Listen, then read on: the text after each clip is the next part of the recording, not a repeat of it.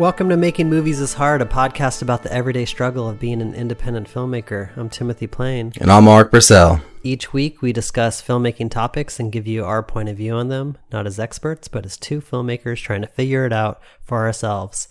I don't know about you, Ulrich, but it seems like every filmmaker I know started making stop-motion animations when they first got their camera, me included. Right. Well, a lot, not me included, but but that's just because I knew some people who were doing it when I was really young, and I was like, wow, I can't. That's too much for me.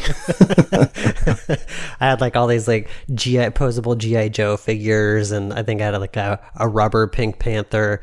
Yeah, and that was like the first thing I did. Was I didn't really have frame accurate video camera. I probably rolled like 5 or 6 frames when you press start and stop really quick. But yeah, it was just me with a bunch of toys and doing stop motion for probably the first few months of getting my camera. And I feel like I'm always hearing stories of filmmakers on other podcasts saying that they started with stop motion. Yeah, totally. Yeah. So today we are going to talk about stop motion, and we got Jon Peters with us. He's the founder and CEO of Athena Studios, which is a stop motion animation studio in Berkeley, California. Hey, John, welcome to the podcast. It's great to be here, guys. Thanks for having me. So what do you think it is that filmmakers are so fascinated with stop motion? Do you feel that same thing, that you'd hear a lot of filmmakers starting out with stop motion when they get their first cameras? A couple of things. One, I think one of the fascinations is it's sort of toys brought to life. Two, it's so accessible, right? Especially nowadays. I mean, you can do it with your iPhone or anything. You don't need a lot of equipment. You don't need to hire actors. You don't need a lot of lights. It's pretty easy and pretty accessible for people to get into. Funny. Yeah, it is like that. The one form of filmmaking where you don't need a bunch of people. Right. You don't need a sound guy. You don't need grips. You don't need, Right. It's like, I got a couple Legos and I got my iPhone. We're good to go. Yeah. Oh man, I wish I had an iPhone when I was growing up. It would have made my movies way better than that. What did I have? Like, it was just that 8mm video. I forget, high 8. Oh yeah. Video camera. Oh my God, those things were crappy. I stole my dad's Bolex. He had a Bolex nice. camera, and I grabbed that, and then I had built a claymation, of course, dinosaur when I was in junior high, and that was my first sort of foray into it, and it was terrible. It was really bad. But I still have my dinosaur, believe it or not. That's cool. Yeah. Well, why don't you give everyone a 1-minute bio so they kind of know who you are, where'd you come from, and I guess you don't have to go through your whole history, but just, yeah, give us a brush of who you are and how you got to where you are now. Yeah, so I'd have to say that I started in filmmaking when I was 5 years old, actually, and I got an Easy Show projector. I don't know if you heard of those, and No. I darkened the garage and I charged kids a nickel and came in and I would read it was like a slideshow kind of a thing. Some of your older listeners might remember these things. And that was sort of my introduction because I loved it. I loved the whole theater experience, and was doing that through high school, getting the little 8mm horror films and recutting them and then showing them to friends. And all of this was silent movies, of course. And was this in the Bay Area? Yeah, Orinda. Yeah, so I went to high school in Orinda. And, I really enjoyed it. And I mentioned that, I had my dinosaur and tried to do some stop motion there. Went to college, got a degree in industrial design, which is why I'm so in love with the practical side as opposed to the CG side of things, I guess, although most of that's CG now. And then went into advertising, actually, for a number of years at a small boutique agency and was doing some computer-based animation and some things like that. And then ended up in education and doing a lot of video production and with that some visual effects, and ended up getting on the board of directors for the Visual Effects Society, and that kind of brought me to starting Athena Studios and doing some stop motion work. So that's sort of how it all came about. Awesome. So it's interesting that your career path wasn't like exclusively stop motion, but that's kind of where your passion lies from being a kid. So why did it take you so long to like come back to stop motion in your adult years? life's a funny thing, right? we all go on these different paths, and then sometimes you end up back where you started, and that's kind of what happened. And it was funny because when I joined the Visual Effects Society and was elected to the board, it was during, I don't know if you remember, Life of Pi Day.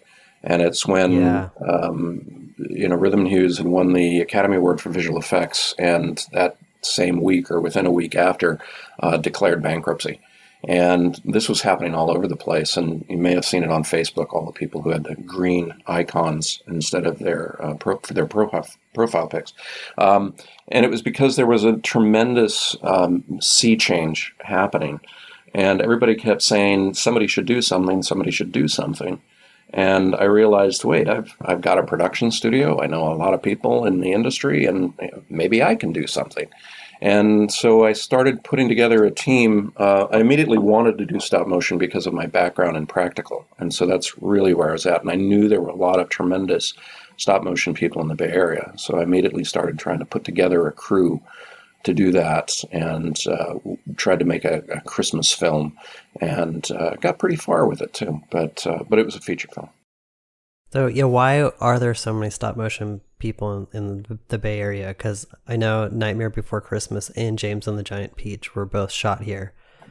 Yeah. Or did people come here to shoot those movies, or did those movies shoot here because we had the talent in the Bay Area? It's the latter, yeah. The talent was here. So Colossal Pictures, if you remember all those great Pillsbury Doughboy ads, those were originally stop motion, and Colossal Pictures was doing those, among other things. And that's where Henry Selick was, actually. I think Henry Selick headed up. I think he shot 52 of those along with his crew there. And so, when Henry left, that's sort of where Nightmare Before Christmas came from, and Skellington Productions, which started here. And that was James the Giant Peach and Nightmare Before Christmas. And so, there was a lot of talent. Plus, you had folks like John Berg and Phil Tippett from ILM, who had been shooting for Empire Strikes Back and Return of the Jedi, and they had been doing the Go Motion stuff and Dragon Slayer and a lot of other things. So you had a tremendous amount of talent in the industry here. Yeah. And did you work with any of those guys that you just named before starting the stop motion and Athena? No, not really. I mean, no, I knew of them. We had done a test. One of the ways we got into stop motion was, I had mentioned we were doing this educational work, and we decided to take one of the stories from one of these short educational pieces and make it into a stop motion piece. And it took us, honestly, it took us almost a year to do it, because I just didn't know. And it had been a long time since I had done molding and casting and all of that. And so I had made the puppets myself. And that's where we met John Berg. He came in and he was nice enough to sort of mentor us along the way. Really wonderful guy. And, I loved his advice, because we had seriously spent a year just trying to figure out the puppets and how they were going to work, and how to get everything right and how to do the molding and casting. And he said, my best advice I can give you is just do it. Just start. Shoot your first frame. Just whatever. Just get going. And that's what we tell filmmakers too. You just gotta get out there and just do it. Experience is everything in this business, isn't it? Absolutely, because you can overthink it, and that's what we were doing. We were overthinking it, and he said, just start shooting, and you're going to figure it out, and that's kind of what happened. And so after we shot that, then the real love of stop motion came back, and it was like, oh my gosh, we've got to do more of this. So, like, Phil Tippett was really well known for stop motion. Does Tippett Studios do any stop motion anymore, or is Athena kind of the only place right now that's still doing it? Athena's the only studio up in Northern California that's actively doing it. Phil is doing a stop motion piece called Mad God. Oh, right. That's his passion project he's been working on forever. Yeah, absolutely. Yeah, it started at this point now probably 25 years ago, I think. Oh my gosh. He had done it. But when he switched over to CG, the whole thing got put on a shelf, right? And he dusted it off 3 or 4 years ago. And brought it back out and started. He's got a volunteer crew that works on it. And he's put out 2 of these now. I think they're 20 or 30 minutes each. And they're funded through Kickstarter. and they're doing really well. It's a nightmarish vision. I've got to be honest. It's a little, it can be difficult to watch, but it's also very beautiful. I mean, it's tremendous. I mean, there's few people as good at stop motion as Phil Tippett. Yeah.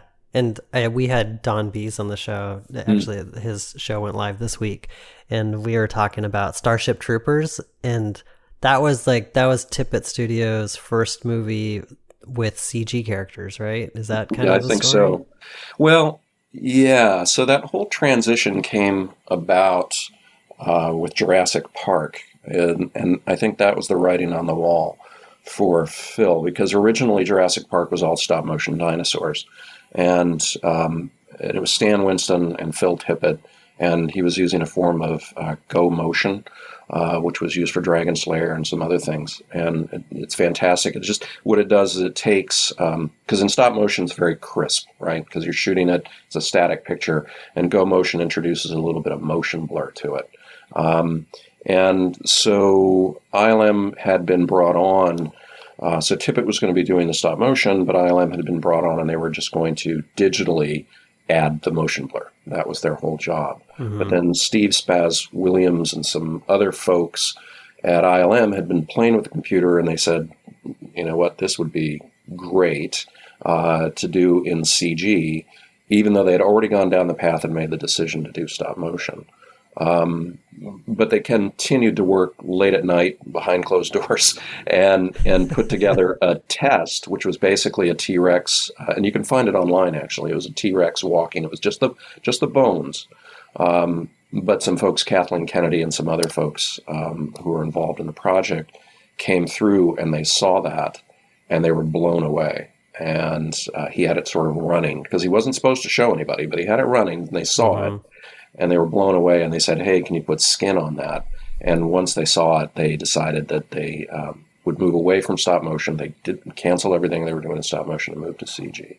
And I think that's, when Tippett said, okay, the stop motion is not going to continue. Yeah, around this time then, you had all these stop motion artists that had worked with Phil Tippett, that had worked on probably like some of the original Star Wars, that probably were working in like the ILM model shops and stuff like that. As everyone's kind of deciding that stop motion is no longer a thing, and you have all these people that worked on like the original Star Wars and that were probably gonna work on Jurassic Park.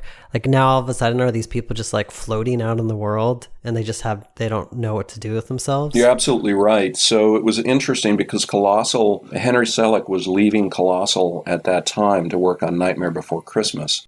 Oh. This is right around the Jurassic Park thing, too? Right around the Jurassic Park thing. What a upending of the whole like stop motion community, huh? Yeah. So it was really interesting. So Pete Kozachik, who was the director of photography and had been working with Phil Tippett and sort of brought motion control over to Tippett Studios, he had been asked by Phil to work on Jurassic Park. But at the same time, Henry was splitting off and going to be starting this Nightmare Before Christmas thing. And so Pete had said, hey, Phil, that's great, but these are effect shots, and Henry's starting a movie, so I think I'll go over there. That's kind of when the whole thing started separating. And then they did keep Phil on Jurassic Park because he knows dinosaurs so incredibly well. I mean, he's been doing them since he was a kid, and he really understands it. And so you'll see that if you look at the credits, he's the dinosaur supervisor. And there's a constant running joke about it that, hey, you had one job, Phil, to supervise the dinosaurs, and you let them all out. Look at that. But yeah, so then that whole thing went CG, and I think that's when Phil, and I don't know the exact timeline of it, but I think that's when Phil saw the writing on the wall and switched over to go to a CG studio. The fact that Phil was involved with Jurassic Park, and like he was the dinosaur expert, and he did all that stop motion work before, it's like that's what makes that movie great, because they put the VFX on top of the stop motion, from my understanding, and that's what made it just seems so and the dinosaur performances realistic. Were based off of his performances. Exactly. They're so good. Yeah, and then you watch the later ones and they're like, not as good.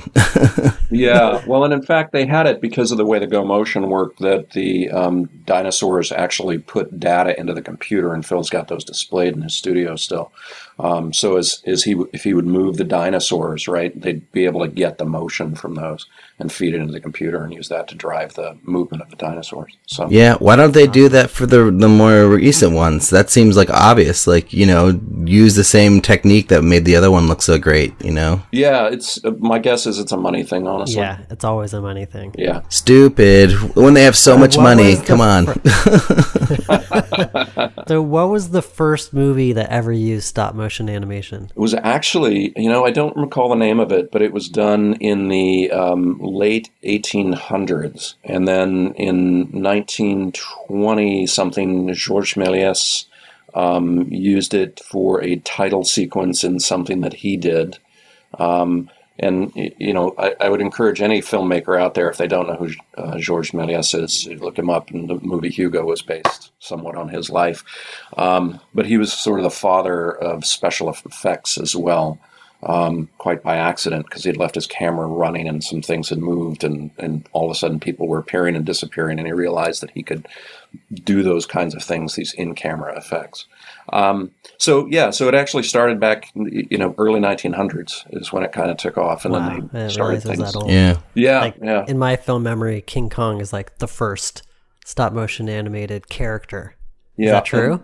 Well, no. Willis O'Brien had done The Lost World before that, and there had been other claymation characters and some other things before that. But certainly, Willis O'Brien brought it to a whole new level in terms of Kong, and then later Harryhausen with Mighty Joe Young and some of those, and Harryhausen. Although I was a huge fan of King Kong growing up, that certainly fed my love for stop motion. But Harryhausen really cemented it, as far as I'm concerned. I mean, it's he was pretty amazing. That was like what, Sinbad? Seven Voyages of Sinbad was one of those. Yeah, he did some pretty amazing characters like Medusa and Mighty Joe Young and the Cyclops and Talos. And it's so funny. Like, I don't think I ever saw those movies, but I knew those shots. One of the first things I did when I had a camera was I tried to do sort of like a rear projection thing. I think I was going to shoot myself. I was going to project myself on the TV and then set up like a little stop motion stage in front of it, and then like frame the TV VCR frame by frame while doing stop motion in the foreground. And then as I was setting it up, I realized you can't really shoot off a TV because you can see the pixels, and it was too hard to get the frame by frame synced up. But I was going to try a sort of an effect like that. Yeah. King Kong I feel like most movie monsters ended up being like stop motion animation after King Kong. I guess that's not totally true, because there's probably a bunch of bad 50s movies where it's just in people suits in rubber costumes.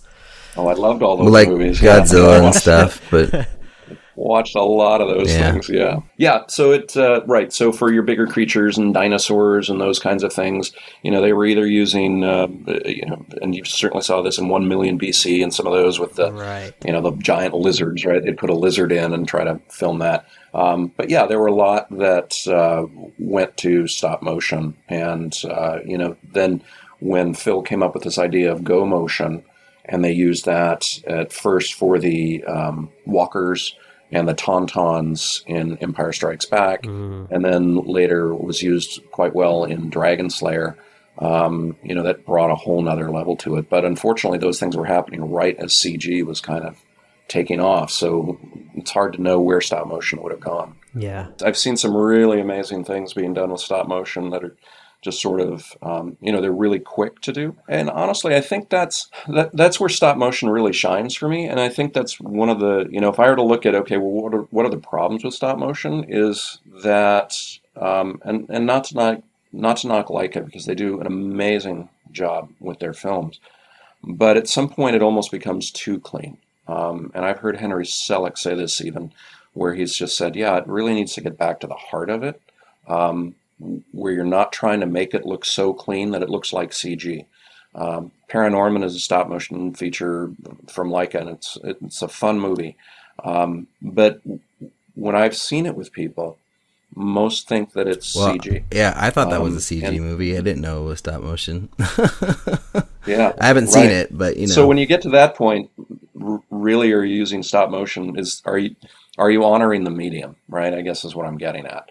And Henry has said in the past, and I don't want to quote him, but he has said that if he does more stop motion, and he is working on something now, but he wants it with a smaller crew, and he wants to honor stop motion and make it a little rougher so that it looks like stop motion. Right. Well, it's got a very unique look to it that like it's like that textural thing that you only get from something that actually exists in reality, you know.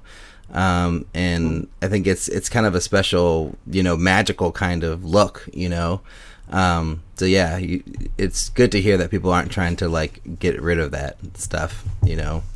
Like especially with Gumby, you know, like you could see the finger marks on the clay, you know, and you're like, wow, this is wonderful, you know. You can feel the hand of the filmmaker. Well, and it's interesting because CG is trying to replicate some of that. If you go back and watch the Lego movie, when you look at the Legos, they have little fingerprints on them, and so they're really trying to make it look like it was really stop motion and hand done. But yeah, it's, you know, it really is its own art form, and it has its own. Even though Coraline was done in 3D, I think that just filming in stop motion gives things a much more dimensional appearance than what you'd typically get with CG. Because Coraline was also stop motion completely? Yes, Coraline was stop motion as well. That was a beautiful movie. I did see that in the theater. I thought that was really, really well done. Would you put that in the same category as Paranorman as far as like, you know, being too clean looking, or do you think that's more like kind of more authentic? No, I feel that was pretty authentic. That's a beautiful film. Yeah. So I'm going to kind of go off book here. I have a question for you. So what kind of stop motion projects do you work on at your studio? Well, mostly commercial projects, but we did, as I mentioned, we had filmed the educational piece, which was really our first one. Then we did one for Cheetos. We did one for a tennis shoe company. We just, end of last year, filmed a one for Dignity Health, which was a snowman piece. So those are the kinds of things we did. And then I mentioned earlier that we were working on a feature film, and we had gotten pretty far with that. We had gotten it scripted. We had signed a pretty well-known director. I can't really mention her name, but I'll just say that she's in a league of her own. And we had a great producer on it, and it unfortunately didn't take off due to creative differences. Oh, was it all funded and everything too, or no? We were just going out for funding right at that time. Okay. So we had a script, we had teaser, and the teaser is online. If you look up Athena Studios, I'm sure you'll find it. And it's and it was great. It was really great. We had a tremendous crew working on it. How do you know when a project like that is dead? That there's just no hope it'll ever recover, and you just walk away from it? I think when the author kills the option agreement, which is what happened to us. Yeah, pretty clear, right? Yeah. She just a wonderful woman, but she just said she decided she couldn't let go of her characters and let anybody else take control. It was based on a best-selling children's Christmas book, and wonderful characters, but you know, it's a 32-page picture book. And, you know, when you want to stretch that into a 90-minute movie, you've got to add things. And that was very difficult. So yeah, ultimately she decided to cancel the option agreement. That's tough. What about Mermaids on Mars? The 25-minute film. Did you ever have plans to make that into a feature? And what's the story behind that? You know, we had a producer who brought that project to us, very creative woman, Nancy Gauthier, and she's a writer and a musician. And extremely creative. And she had plans for it to be a feature film, and she had some funding, but not enough for a feature. So she had come to us, and we decided, let's go ahead and we'll cut it down, and we'll make it in a 25-minute piece and bookend it with live action. But we did have to make, and this is often the case because stop motion can be very expensive. It's a very labor-intensive process, obviously. And so we had to make some cuts or budget. We had to have budgetary constraints along the way. So I had mentioned Georges Méliès earlier.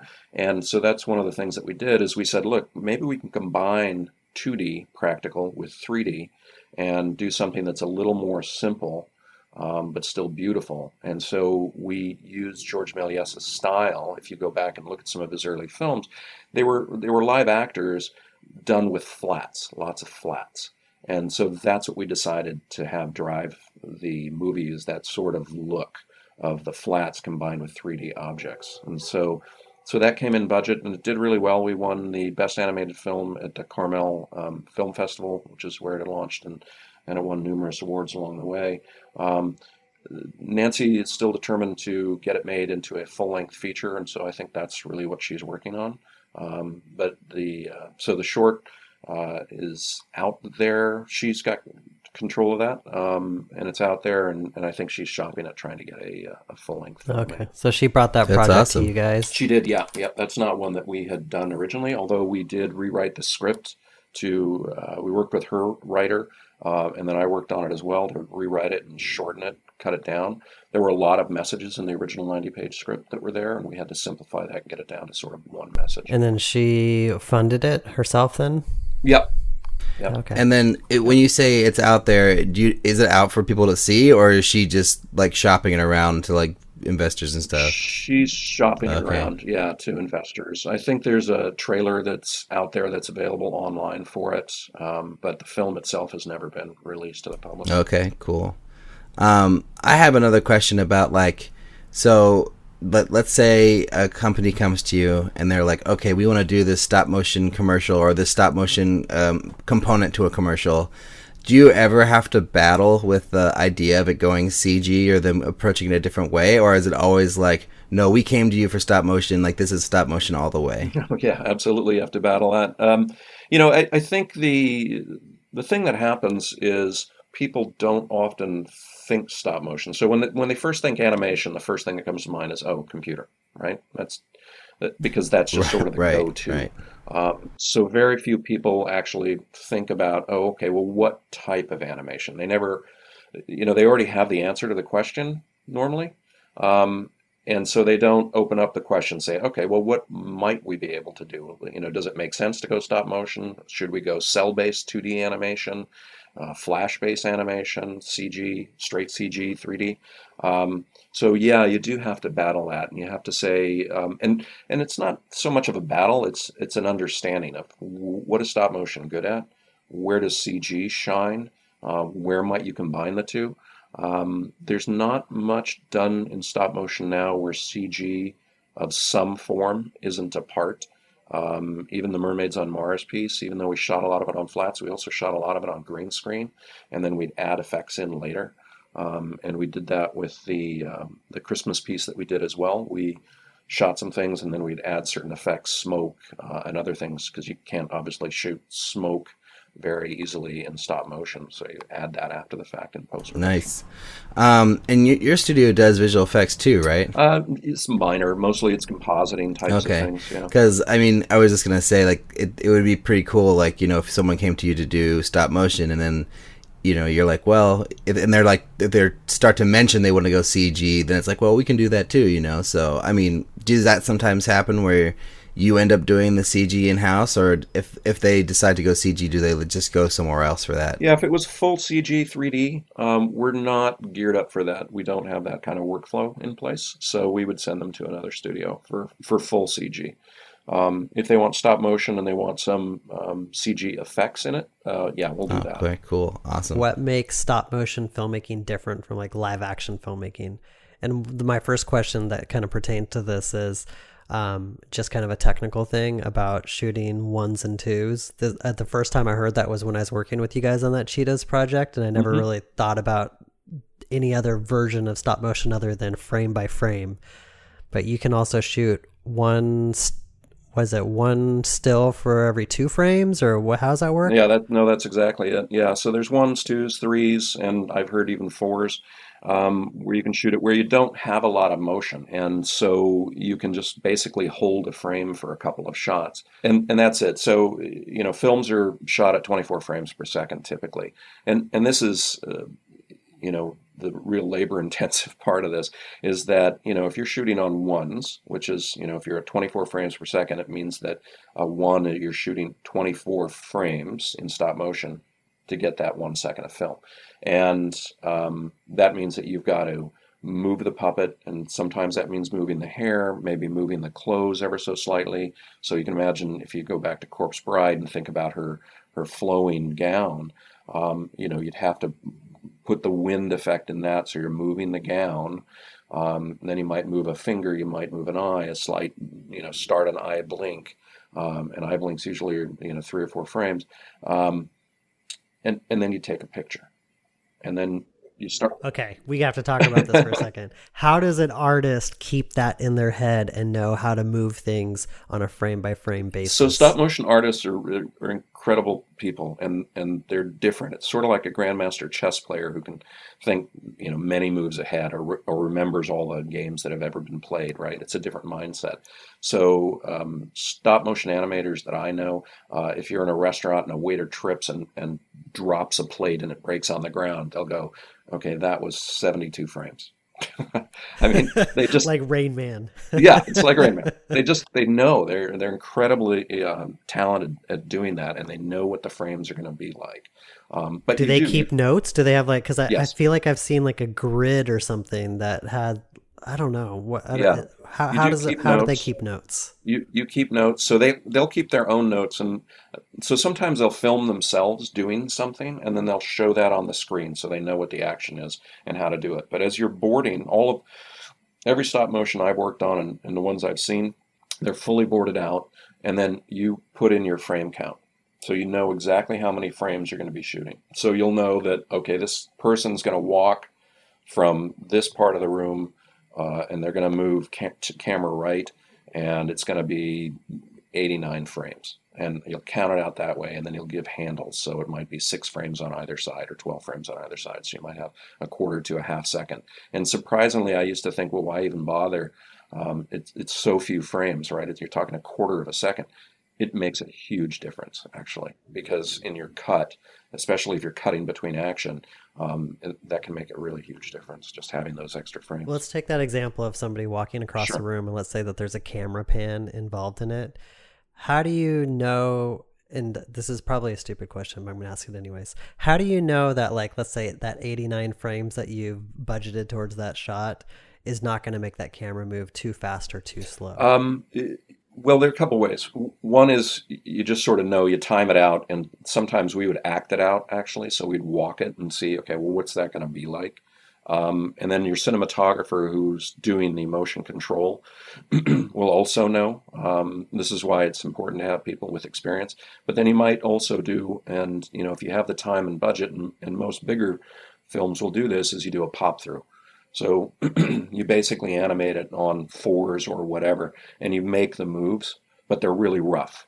But it gives you enough that you can look at it and say, okay, is that working or is that not working? So when you can, you want to do that pop through. It's almost like a previs. Yeah, exactly. Before you go through all the work of doing it. Yep. Yeah, it is basically like that. And, excuse me, sorry. And this is why, you're really lucky. Now it's different, because if you're doing Coraline, that's very different than doing something like Robot Chicken in stop motion, right? Where Robot Chicken is like, knock it out fast, and you want to get as many frames as possible per day. But in Coraline, it was about getting the right frames, right? The exact right look. And so you might get 1 to 2 seconds a day of film from an animator. That's crazy. So it's a really slow process. And so just, and this might be a dumb question, but for Coraline, are they shooting on 1s for that movie, or? Yeah, they'd be shooting on 1s probably for all of Coraline. There may be, I didn't work on that film, so there may have been some shots that were on 2s, but my understanding is that would all have been shot on. And then Robot Chicken would be 4s or 3s or something. Well, yeah, I think Robot Chicken, it really depends on the action, because if you've got some really fast action, you do want to keep it on 1. You'll lose the action, right? Yeah, or you'll start losing the action. But honestly, with Robot Chicken, that's also part of the look, right? And they'll do things like, somebody's arm will be down, and then all of a sudden it's pointed straight up in the air, and there's no in between. But that's kind of what makes it quirky and fun. So it really works for that. Yeah, awesome. Were any of the stop motion creatures in movie history done out other than 1s? I'm guessing traditionally shooting on 1s is probably how almost everything's done. Yeah, I And think, if you were looking at Harryhausen and some of those would probably all be shot on ones, and part of that is because they were also matching it to live action plates. right. Yeah. But, you don't always have to shoot on ones, and so if you're trying to save time, again, if you don't have a lot of motion, you can shoot on twos. We've held shots even longer. Um, and so and normally, in my case as a producer director, I leave that really up to the animator for the most part, because they're going to know what the action and they're going to know what looks best. And so they'll know when to move from ones to twos or threes. For that Cheetos project, did we shoot on twos? No, no, we shot a lot of the Cheetos part was shot on ones actually, and that was Oh, okay. yeah, and that's online, so people can look at that. I think, right, Timothy? I believe, yeah. Yeah, it is. And so there were running sequences, and a lot of action in that one. And so for those, we kept it on ones. There were some shots, I think there were some short scenes in there that were done on twos, but most of that was done on ones, actually. It's insane. Ulrich, they did this 2-minute Cheetos film in Wow. like what, like 10 weeks or something? Wow. I think it Eight. was 8 weeks. I gave you two extra 8 weeks. Wow. That's That's even more crazy. insane. Yeah, Yeah. that was everything. I think, Timothy, we did from story to character design to puppet fabrication to Oh set my design and gosh. set building and filming and post production, everything all done in 8 weeks. Which is, yeah, it was an insane schedule, but it all worked, and I think it Did turned you out pretty have to well. work like 14-hour days to get that done, or were you just working regular 10-hour days? No, it was a lot of Wow. 14-hour Yeah, days, or quite longer. honestly. Yeah, Jeez. yeah, Wow. we were here late at night, but it was a particular, yeah, it was a great, it was a great look. It was a fun project, and who doesn't want to make a monster movie, right? I mean, since you're a kid, it's Yeah, like, right. oh yeah, monsters and Yeah. dinosaurs and and I scary woods I and can't wait to see it. uh, I haven't seen it yet. uh, But You're gonna love it. Turned out great. that actually brings me to my next question. So you mentioned, fabrication and design, for this Cheetos project. Is that normal for stop motion animators? Like, are you guys always the ones who are designing and creating the creatures as well, or the puppets that you're using? Or is that oftentimes a completely different team to actually, design what these things you're moving look like? Yeah, it's you do combine a lot of different teams. I mean, we keep it all. So it wasn't done in house. So we brought a lot of people in, and there are people who make the basically the bones, the armature.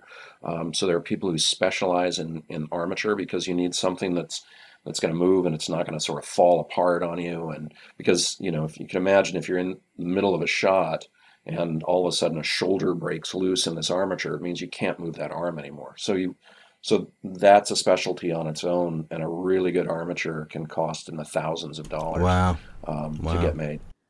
So you've got that, and then you've got a character design, but the two you have to work together on that because the character designer has to understand. Well, typically you design the character, and then the armature designer comes in and designs the armature to go within the body of the character, unless you're trying to reuse an existing armature and then you're trying to design around it.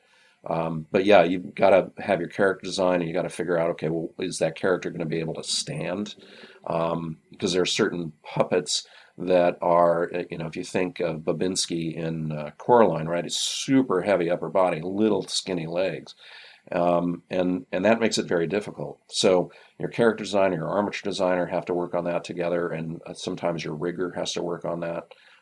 So yeah, you all have to come together as a team. You have to figure out how this stuff is going to work. And I know with when we were working with you, Timothy, one of the hardest things is mouth movements. So you're either going to go replacement face, or you've got a fully rigged face to do those mouth movements. But if you're on a budget and time constraints, you might do stick-on mouths.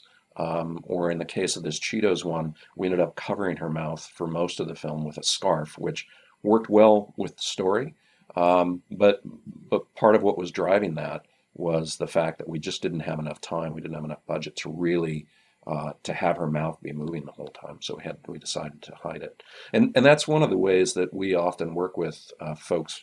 And it's similar to what we did with Mermaids on Mars, with Cheetos, with the Dignity Health piece that we did, is that we'll work backwards. Okay, we'll take a look at what's the budget, and that will drive the design constraints. That will drive what we need to do with design, with story. And I know when we were working on Cheetos, Timothy, one of things that I had said is let's let the forest work for us, right? And try to create the Hmm. suspense and the Right. scariness.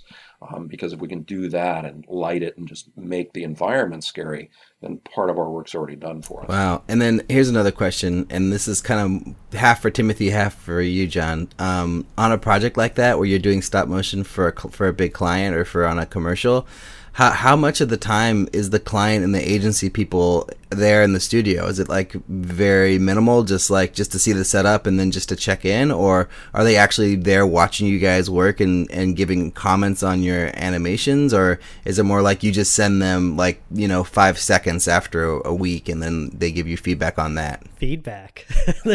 there's no feedback in this No, process. It's they like, don't. You guys don't guide them or say, hey, no, we don't like this well, I or we don't mean, like that. if they spent a week shooting and then we had feedback, they'd have to go reshoot everything, right? There's no fixing what's already Right. been done. It's like you have to start over But does that again. So, I mean, happen? part I of mean, the, is it like, oh, we don't like the way that the Cheeto's we moving? might have reshot a few pieces here and there for things that people just couldn't live with, but for the most part, the expectations I set with everybody at the agency and on the client side was like, this stuff takes so long, it is what it is. We're going to go through, we're going to do all the prep up front to make sure everyone knows what we're doing. And John and his team did a really good job of storyboarding everything out, putting a previs together so we knew how long each shot was, so we could kind of see it before it started animating. And then we got to see all the sets and all the puppets and everything ahead of time. So then really what it was just seeing finished shots once they Right. started shooting. So they approve all the pieces. All Yeah, the and then it's like elements. if Yeah. it you don't like the way it looks exactly right, then too bad, basically, right? Yeah, pretty much. Yeah. Yeah, yeah. There were a few things we changed digitally in post. There were a few little things, but for the most part, yeah, it was what we And shot. Yeah, is pretty that close. typical, John, for the other commercial stuff you worked on? Is that just kind of how it goes? Like they just approve all the elements and then you just get to it and then that's it, or have you actually had to shoot things like whole sequences for people before? When we did the Dignity Health, we did reshoot a sequence, but it wasn't driven by the client, actually. It was driven by, we just didn't like the way it looked. It was a camera move, and I didn't particularly like it. And, but for the most part, it's sort of, if you think of Star Wars, right, you get to blow up the Death Star one time. And then if somebody says, gee, I didn't blow up the way I'd hoped, it's like, we're not Right, rebuilding that that's thing. funny. So, Yeah. yeah, and that's why, one of the things that with stop motion that you try to do is, and it's why it's so important to board the shots, figure out your timing, put together an animatic, and why previs is so crucial to it is because you don't want to go back and reshoot. And that's one of the strengths of CG, honestly, where it is a little bit better. And I would contend that often CG is a crutch of I hate to say this, but it can be the crutch of a lazy director where they say, oh, well, I don't like it, let's move it here, right? Because they're not willing to commit to those decisions up front because they know they can change it after. Yeah. Um, In hearing Ulrich's question and answering it, I kind of started thinking about how like stop motion animations, a little like tape to tape editing, Right. and then CG is more like non-linear editing. Yeah. Right. Yeah, that's absolutely it. Yeah. So your pre-work on stop motion is super crucial to what you're doing because that's where the decisions are made. What are some of the other differences between stop motion and live action filmmaking? Well, there obviously between live action and stop motion, it's time. I mean, you can shoot an entire live action film in 3 weeks if you want to, whereas, to do a stop motion feature, you're looking at years to do it. But that's the same as CG, right? I mean, a Pixar film is 4 year cycle kind of a thing, and which is very similar to stop motion. They've done a lot now with, certainly Leica's done a lot with combining CG and stop motion. One of the big limitations that you had with stop motion was sets. Um, because, I mean, if you think about it, if you're going to create a person walking through a village, that set, if it's a sixth scale, so very often stop motion puppets are fifth or sixth scale. Now you have all sorts of different scales that you use, but common is about fifth scale, so about the size of a GI Joe. Now, if you had GI Joe walking through a city, you could imagine how huge that set would have to be. Right. Um, Right.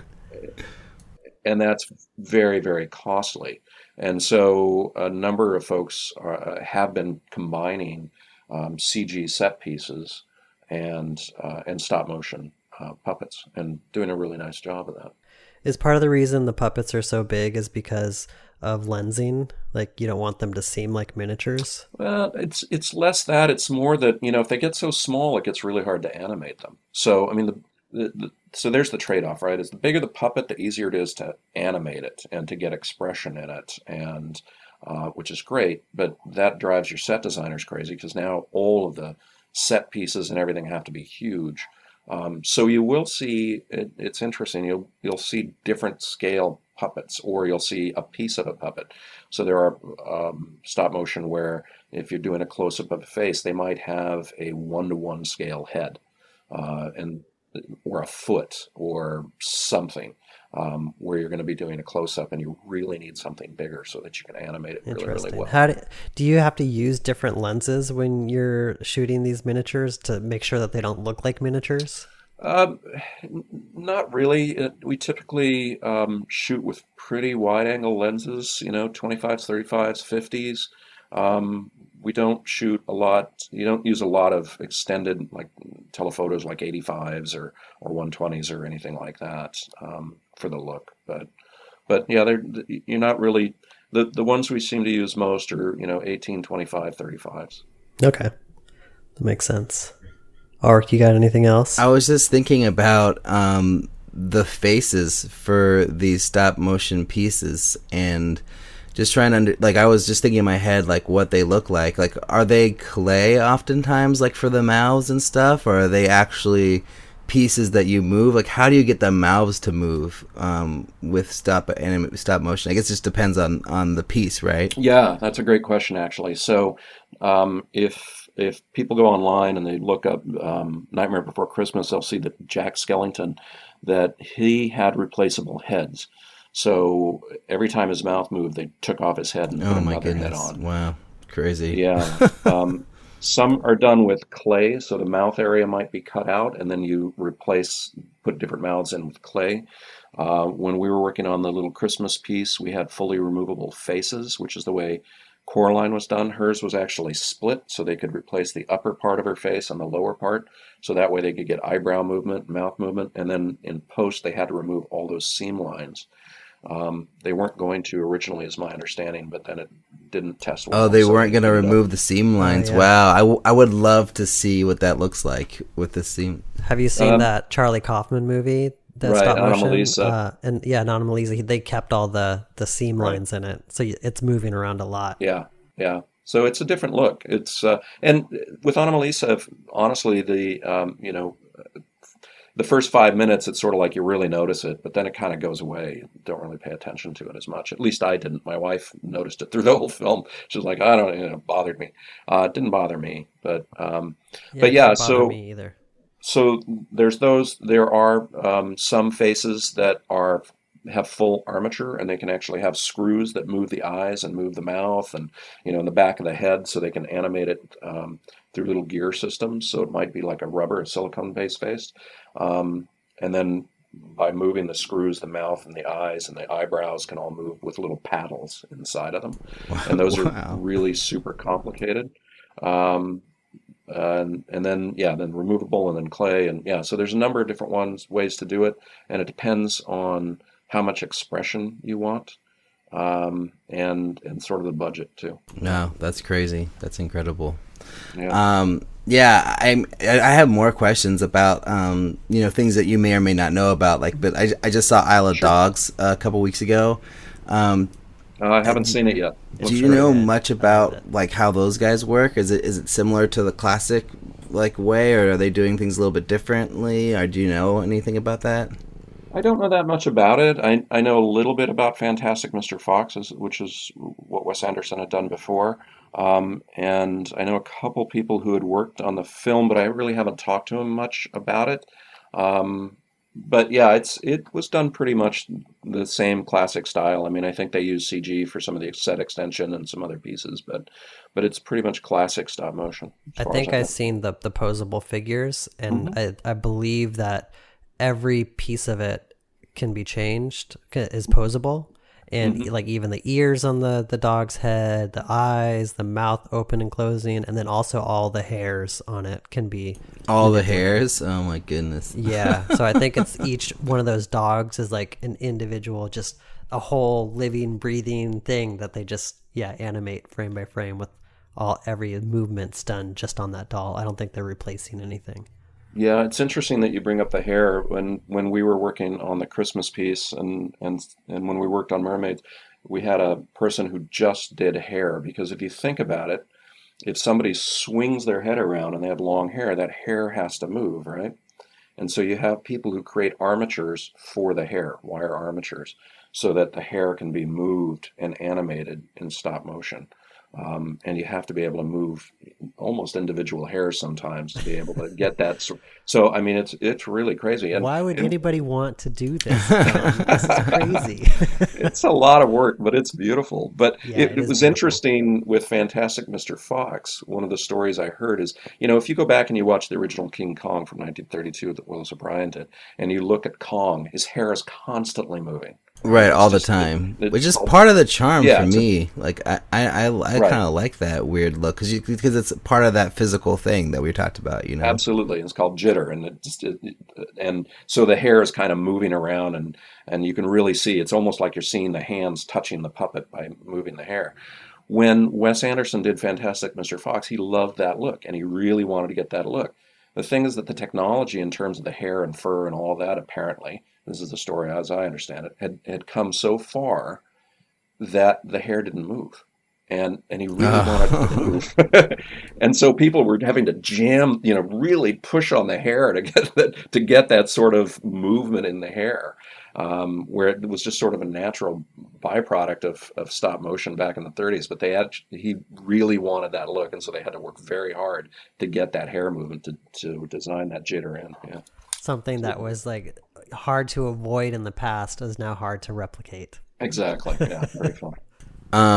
So Timothy, do you have any other questions about this kind of stuff? I have some more other types of questions. Yeah, I have a question about John's history in visual effects that I kind of wanted to talk about, but what do you got, Ulrich? I just want to know, like, what type of stop motion projects you're interested in working on, John. Like, what, like, if someone walked into your door today and said, "I have a new stop motion project," like, what would that be? If you could have your pick. And money's not an object. Right. Oh, yeah. I mean, we'd love to do a feature film for kids. I mean, for me, that's really what it's all about is, I'd want to be involved in the story. And, to me, that's really what it's all about is story. And, when we go back and we're talking about the difference between CGI and cell animation and stop motion and all of that, as far as kids are concerned, they don't really care that much. I mean, what they care about is the story and are there characters that you can relate to. So that would be the driving thing for me is what is the story? What are the characters? But yeah, definitely a film for children. I mean, I still like the idea of doing something around the holidays. And that is primarily driven because, I was a kid I was born in 1958. And so for me, that Rankin Bass, that Rudolph the Red-Nosed Reindeer, Year Without Santa Claus, all those things really hold a warm place in my heart. Yeah, awesome. If someone walked into your office and was like, all right, I want to do a stop motion creature for a science fiction movie, would you be like, okay, let's do it? Or would you be like, no, go find someone else? No, I'd absolutely do it. I think it'd be a lot of fun. Okay. Yeah, I mean, there've been some great ones done, and yeah, you look at some of the great stuff that Harryhausen did. It'd be fun to recreate some of that. Yeah, I wrote a movie a million years ago that had a stop motion, bad guy or like final creature moment, and I even tried to find somebody to do it way back when, and couldn't find someone who was interested and willing to work with the amount of money I had, which was zero. But yeah, I mean, I don't know. That's still something I want to do one day. So I should definitely talk to you about it because it would be a lot of fun. But I don't have have anything. Like I'd have to design the thing. I'd have to, start from zero basically to get it done. But yeah, one day. I think it would have been fun to do that Guardian robot in the Spirit Machine. It would have been fun to do Oh that in stop yeah, motion. totally. Yeah, and I also, before I went full CG with that film, I was also thinking about doing the spirit as kind of like a part puppet thing. I think it's in the original Poltergeist. There's that kind of like big spirit. I think they shot it underwater Right. and then composited it in. I kind of wanted something like that. Yeah. Well, and that's the way they did the ghosts in Raiders of the Lost Ark as well. Oh Oh, yeah, that's I love cool. that stuff. Love the way it looks. So maybe one day. Yeah, awesome. And then the other question I had was, are you working on any passion project right now, John, that you have set up in a corner of your studio that you're just chuck like, click working away at every day, or? No, we don't currently have anything going on. We're really focused sort of on the educational side of what we're doing right now. And we're kind of waiting and just sort of seeing. It's, the stop motion thing is great as it is. It's a tough sell. Because people don't understand it and they don't know where it's good. One of the things that's interesting. So there was a gentleman in Europe who had filmed a potato chip ad, and he had the potato chips jumping out of a bag and dancing around.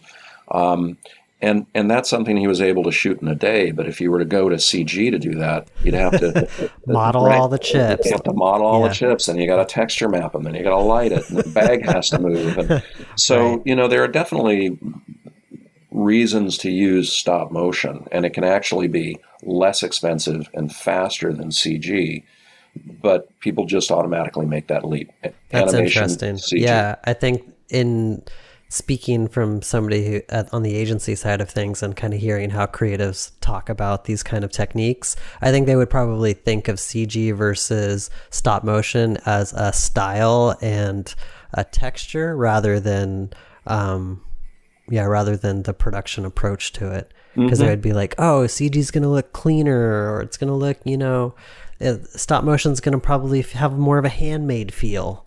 Yep. Which may not necessarily be true in the case of like chips flying out of a bag. Well, exactly. There's a lot of stop motion being done nowadays that uses real objects, and certainly you see this. If you go on Instagram or Twitter and you see some of these things, Home Depot has done some of this where the tools move around and then they form a shape, kind of a thing. Those are done in stop motion. They can be done very, very quickly. Trying to do that in CG it would take weeks. So there are definitely reasons to use stop motion as opposed to CG for budget constraint. Yeah. Ulrich, you have any other questions? No, I just, I'm just thinking about my monster movie now and how I want to talk to John about how we could do it. There's somebody that posted on the Indie Filmmakers group that's doing a stop motion creature. Oh, nice. Oh yeah, it looks really cool. That's so really awesome. cool. Yeah, we should send you the link to the behind the scenes, John. It was this really awesome looking like demon Gremlin or puppet that they goblin or made. something like that. Yeah, Oh, that was very like, cool. Yeah. I don't It know. reminded me of that movie, The Gate. Oh, yeah. Okay, yeah. Yeah. Yeah, it's fun. Yeah, there's still a lot of people out there doing stop motion. Again, it's approachable. You don't need a huge studio to do it. I mean, we did to do the Cheetos piece, obviously, because we had so many sets going at once. But Right. In order to get something done in 8 weeks, you need a lot of people to jump on it. yeah, but it is something that if people are passionate about, they can. My son, one of my sons, when he was 10, he was shooting stop motion, as I mentioned earlier, with an iPhone and some Legos, and it was just super easy to get into. We set it up in 20 minutes, and off he went. And I know one of the animators who was on Nightmare and later went over to Pixar, and he basically has his own stop motion studio in his garage, Timothy Hiddle, and he does some amazing things. And he does everything himself? Yeah, Or does he he does bring everything people in? himself. Oh, that's Well, cool. typically he does everything himself. He's working with another friend of mine, Kat Alyoshin, on a documentary about Spike and Mike called Animation Outlaws, which is going to be a great film. But in that case, he's working with puppet designers, and there was a lighter and set builders, and so there's crew working around that one. But in his little studio, and it's great. Yeah, he does terrific stuff. That's really cool. Yeah, Don Bees was telling us that on the original Star Wars movies, the team of people doing that stop motion was only like 10. For like, let's say the Walker scene in Empire Strikes Back was like 10 people doing that whole thing. Yeah. That's amazing. Yeah, it wasn't a lot of people. I mean, Dennis Muren was on it, I think, doing camera work, and then you had Phil and John Berg and folks doing the animation, and yeah, pretty small crew. Is it even fun to shoot this stuff, or is it more fun just to see the finished product?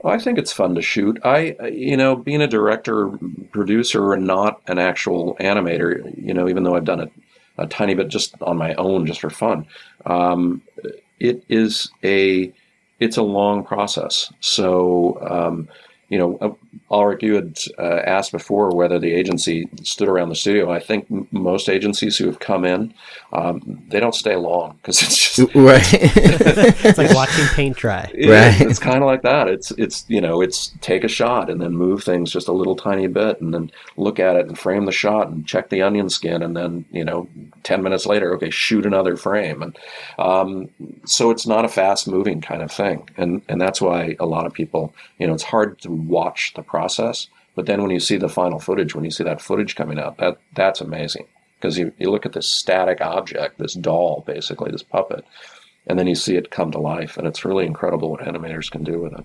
Yeah, that's awesome. You might have already done this, but just again, can you describe what checking the onion skin means and like what that refers to? Yeah, absolutely. So back when they had when they were doing it on film, there was really no way to check your shot and did it line up. And there were some workarounds, and they started bringing in video cameras and doing some things to do that. But now, with the advent of DSLRs, and there are a couple programs that do this, but the biggest one being used is called Dragon Frame by Jamie Colleri, and Dragon Frame allows you to shoot on a DSLR, capture the frame onto a computer, and onion skin is basically, it's what animators used to do, cell animators. So they drop a piece of, and you've probably seen this if you've looked at making of Disney movies back in the 80s, is they'll drop a piece of onion skin down and they can see, okay, well, here's where I need to move the character, right? So they can see what the last frame looks like, the next frame looks like, and so they get a sense of, okay, I'm going to move it this much. And now with the DSLRs, you can do that on a computer. So I can take a look and see the last frame that I shot, and then I can look live in the camera and see the frame I'm shooting. And I can even go 2 frames back so that I can make sure the motion works, right? So that it's not all of a sudden the arm doesn't move forward too much in one frame. So I can go back, I can play it back and forth and make sure that my motion is smooth so that I know when I shoot this next shot that it's going to be right. And as a director, like, are you the one sitting behind the computer, checking the onion skin and actually hitting, the shoot button on the computer, or is that your animator and you're just watching a monitor communicating to that person? Communication. Yeah, it is the animator. The animators typically are shooting the shot. Sometimes you'll have a cinematographer with them, especially if there's a motion control move that's happening. The animator will do it because they'll know when they're done animating, so they'll usually hit the button to make the shot. And then the motion control rig is tied, especially if you're using Dragon Frame, the motion control rig is tied into that computer. So when that animator hits it, the camera moves to the next position, then they know to animate, and then once they hit it, to take the shot, the camera will move to the next position, right? So they're constantly doing that. My role is more looking at the final shots, figuring out how they're going to cut together. I will be there to look at the setup before we kick off an animator. So I would be there to say, okay, this looks good. What's the action like? There's always a discussion back and forth with the animator about, sort of my vision, what I think it should do, and then they may push back. If they think, well, that's not going to look right, or the cinematographer may push back as well. And so there's usually discussion on the setup, and then I kick it off, and then I leave, and I come back for the next shot to approve it, or in some cases, rare, but we do this on every shoot. There's things that we end up reshooting because it just doesn't look right. So you're not actually there frame by frame each second as it goes. You set up the shot and then you leave and you watch it when it's done, or? That's typically the case. Yeah. Wow. Interesting. Yeah. So how, and that's for one whole shot that could be like however many frames, right? Like if it's, there's like a shot of someone lifting their hand. So like, okay, we're gonna get to lift the hand shot now. They go do that, you come back, and then like once that one shot's done, you review it, and then you move on to the next one and set up the next shot. Yeah, that's pretty typical. I mean, I might be called in the middle if they feel that there's an issue. If like halfway through the hand movement, there's a discussion on like, oh, should it move this way or move that way? And then, right, okay, right, or interesting. something's happened on set, and now what do we want to do, and what's the course correction we might need to do? I'll be brought in. But typically on a bigger one, and I'm trying to remember on Cheetos, Timothy, if we had 3 or 4 sets. I think we had 4 sets at one point going Yeah, on. I think so. So typically I would go look at one set, I'd kick that person off, and then I'd go to another set. And then we'd go through the setup and we'd kick that off, and then I would go to another one. And so it's this constant thing where, okay, now footage is coming from one setup, and I got to review that, and then I got to kick somebody off. So you're running around quite a bit. And that is, that's one of the other huge things about stop motion that I love about it as opposed to CG, is that when you're doing CG, usually it's a lot of individuals sitting in cubicles and they're moving things around. When you're doing stop motion, there's a set and it's live. And, there's cinematographers, there's animators, so you're working with a lot of people. There's no, typically, except in the post side of things, no people are sitting in cubicles just kind of doing their own thing, and then somebody's pulling it all together. So it is, in that aspect, Timothy, it is a little bit like working on a live film, in that you've got lighters and you've got, the crew and everybody's coming together. Wow. Right, but it happens very slow. Yeah, that's right. Like slow motion filmmaking. Well, when you're talking about the 4 sets, are they all in the same studio, or are you going to different studios? Like, how many sets can you have in one studio? Well, it depends on the size of the studio. When Henry Selick, when they were making Coraline and some of the other stop motion features in Leica, they could have 30, 40 sets going on. There's some studios down in LA. Well, Robot Chicken, Stupid Buddy Studio. I don't even know how many sets they have going on at one time, but I would guess 50 going on all at one time, and people shooting different things, and they have 2 or 3 different shows going on. So they have a lot of sets going on. Tumbleleaf was another one where they had probably 30 sets going on at the same time to create Tumbleleaf.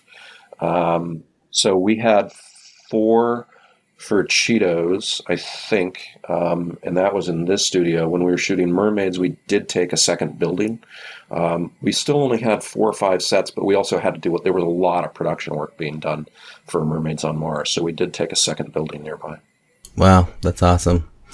Man, sounds really cool. It's a completely different world than what I've worked in, but I love hearing about it. It's really fascinating. We had such a good time making that Cheetahs movie with these guys. It was just such an interesting process in it, and that there is such a magic to seeing these things come to life, like John was saying, like, because you are looking at them in the real world and they're just a doll, and then all of a sudden they're like moving on the screen.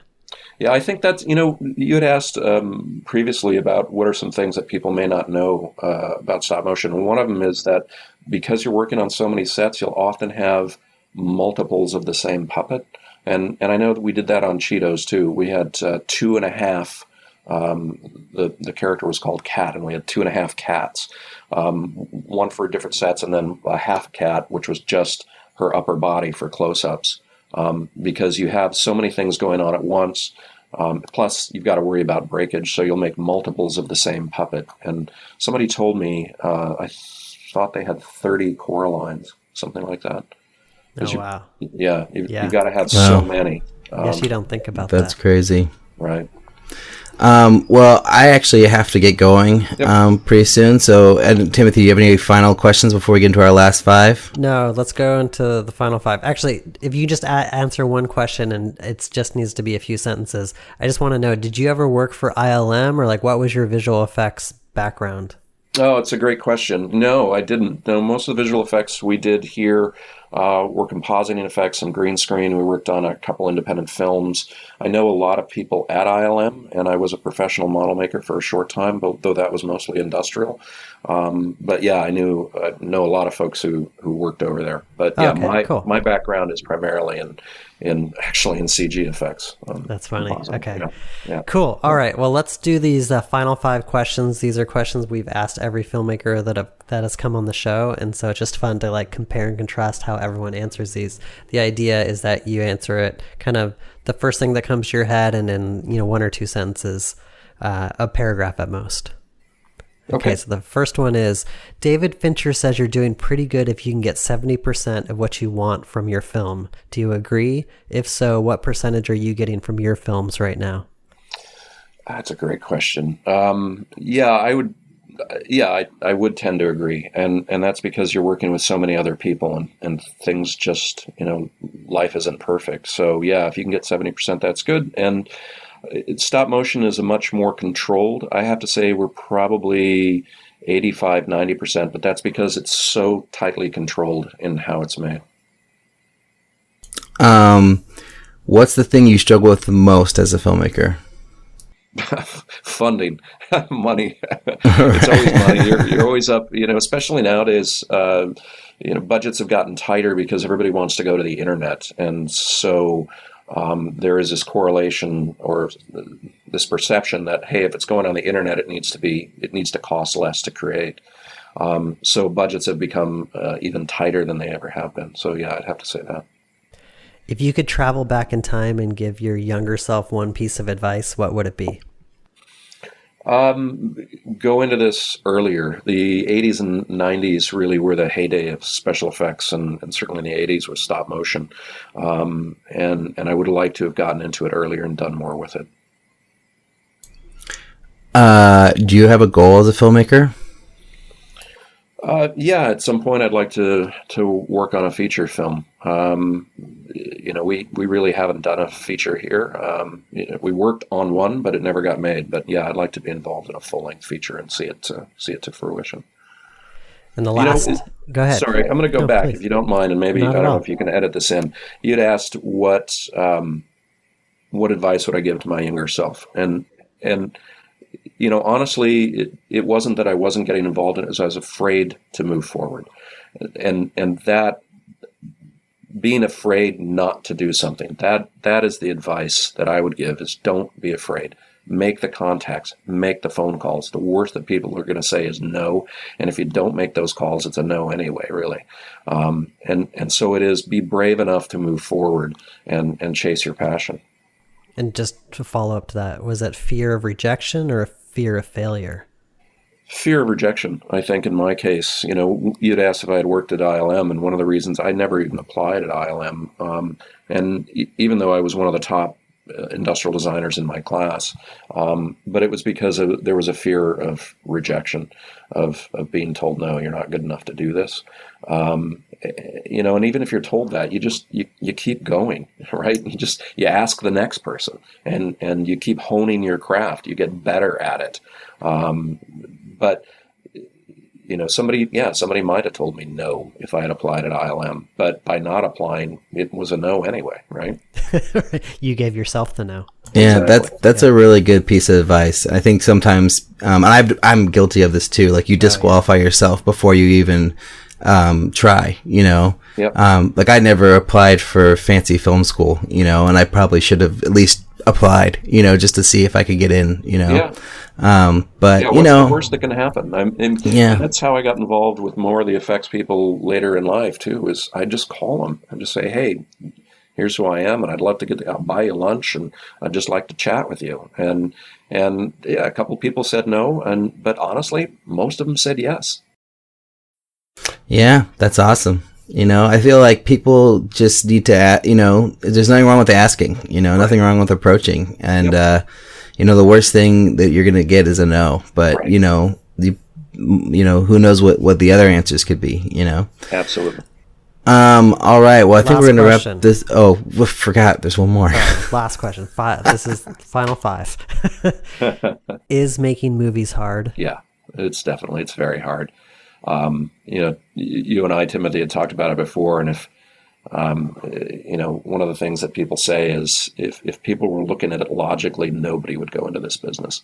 But people don't get into this because it's logical. They get into it because they're passionate about it. Yeah. But it's a difficult road, and I've talked to a lot of kids, and I've told them, keep your day job, because it's difficult, and most people don't make it. And I know plenty of professionals who can go a few years between jobs. So really, it is important to keep following it and chasing it, and keep that passion alive, but have a failover plan. Yeah, it's always good to be prepared, definitely. Yeah. All right. Well, John, thank you so much for being on the show, man. This has been a lot of fun. Well, thank you. It's been my pleasure. Yeah, the very different type of conversation than what we normally have. We know we talk about live action and all that stuff, but I think people are going to really dig this episode a lot. I hope so. Yeah. Thanks everyone for listening. John, where can we find more about you? Is there Athena Studios? Is there a Twitter page, Facebook? Yeah, we're on Twitter, but I think the easiest thing to do is just go to our website, athenastudios.com. That's Athena, like the Greek goddess. Awesome. Cool. And, we'll put links to all the projects that we talked about, all John's work, and then, some of the other, stop motion pieces that you mentioned. Like, I'd love to see that potato chip thing and some of the other stop motion pieces that we referenced. Cause I don't know how many people are watching all those things, especially of the younger generation. So I think it's good to just get that stuff out there so people can check it out, Yeah. There's some great making of videos online. So. Oh, yeah. Awesome. All right. Well, thanks everyone for listening. If you want to get in contact with us, you can send us an email to podcast@makingmoviesishard.com, or you can find us on Twitter and Facebook at MMIH Podcast. You can also visit our website at makingmoviesishard.com, where you can find the links to the things we talked about on this episode. And while you're there, sign up to receive a weekly email from us. This will get you all the show notes into your inbox every Monday morning, bright and early. And that way you don't have to search around for links to videos and all that stuff. And also, you should guys could all check out the indie filmmaker community group on Facebook. John, I don't know if you're on that yet, but if you are on Facebook, you should check it out.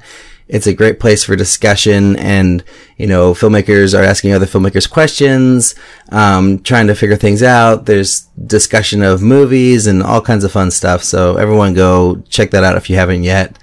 And finally, if you like the show, tell your friends about it, or leave a rating for the podcast on iTunes or Stitcher. And thanks again, John, for being on the show, and thanks, Timothy, for another great episode. Thank you. Thanks both. That was awesome. Thank you very much. All right. We'll talk to you guys next week.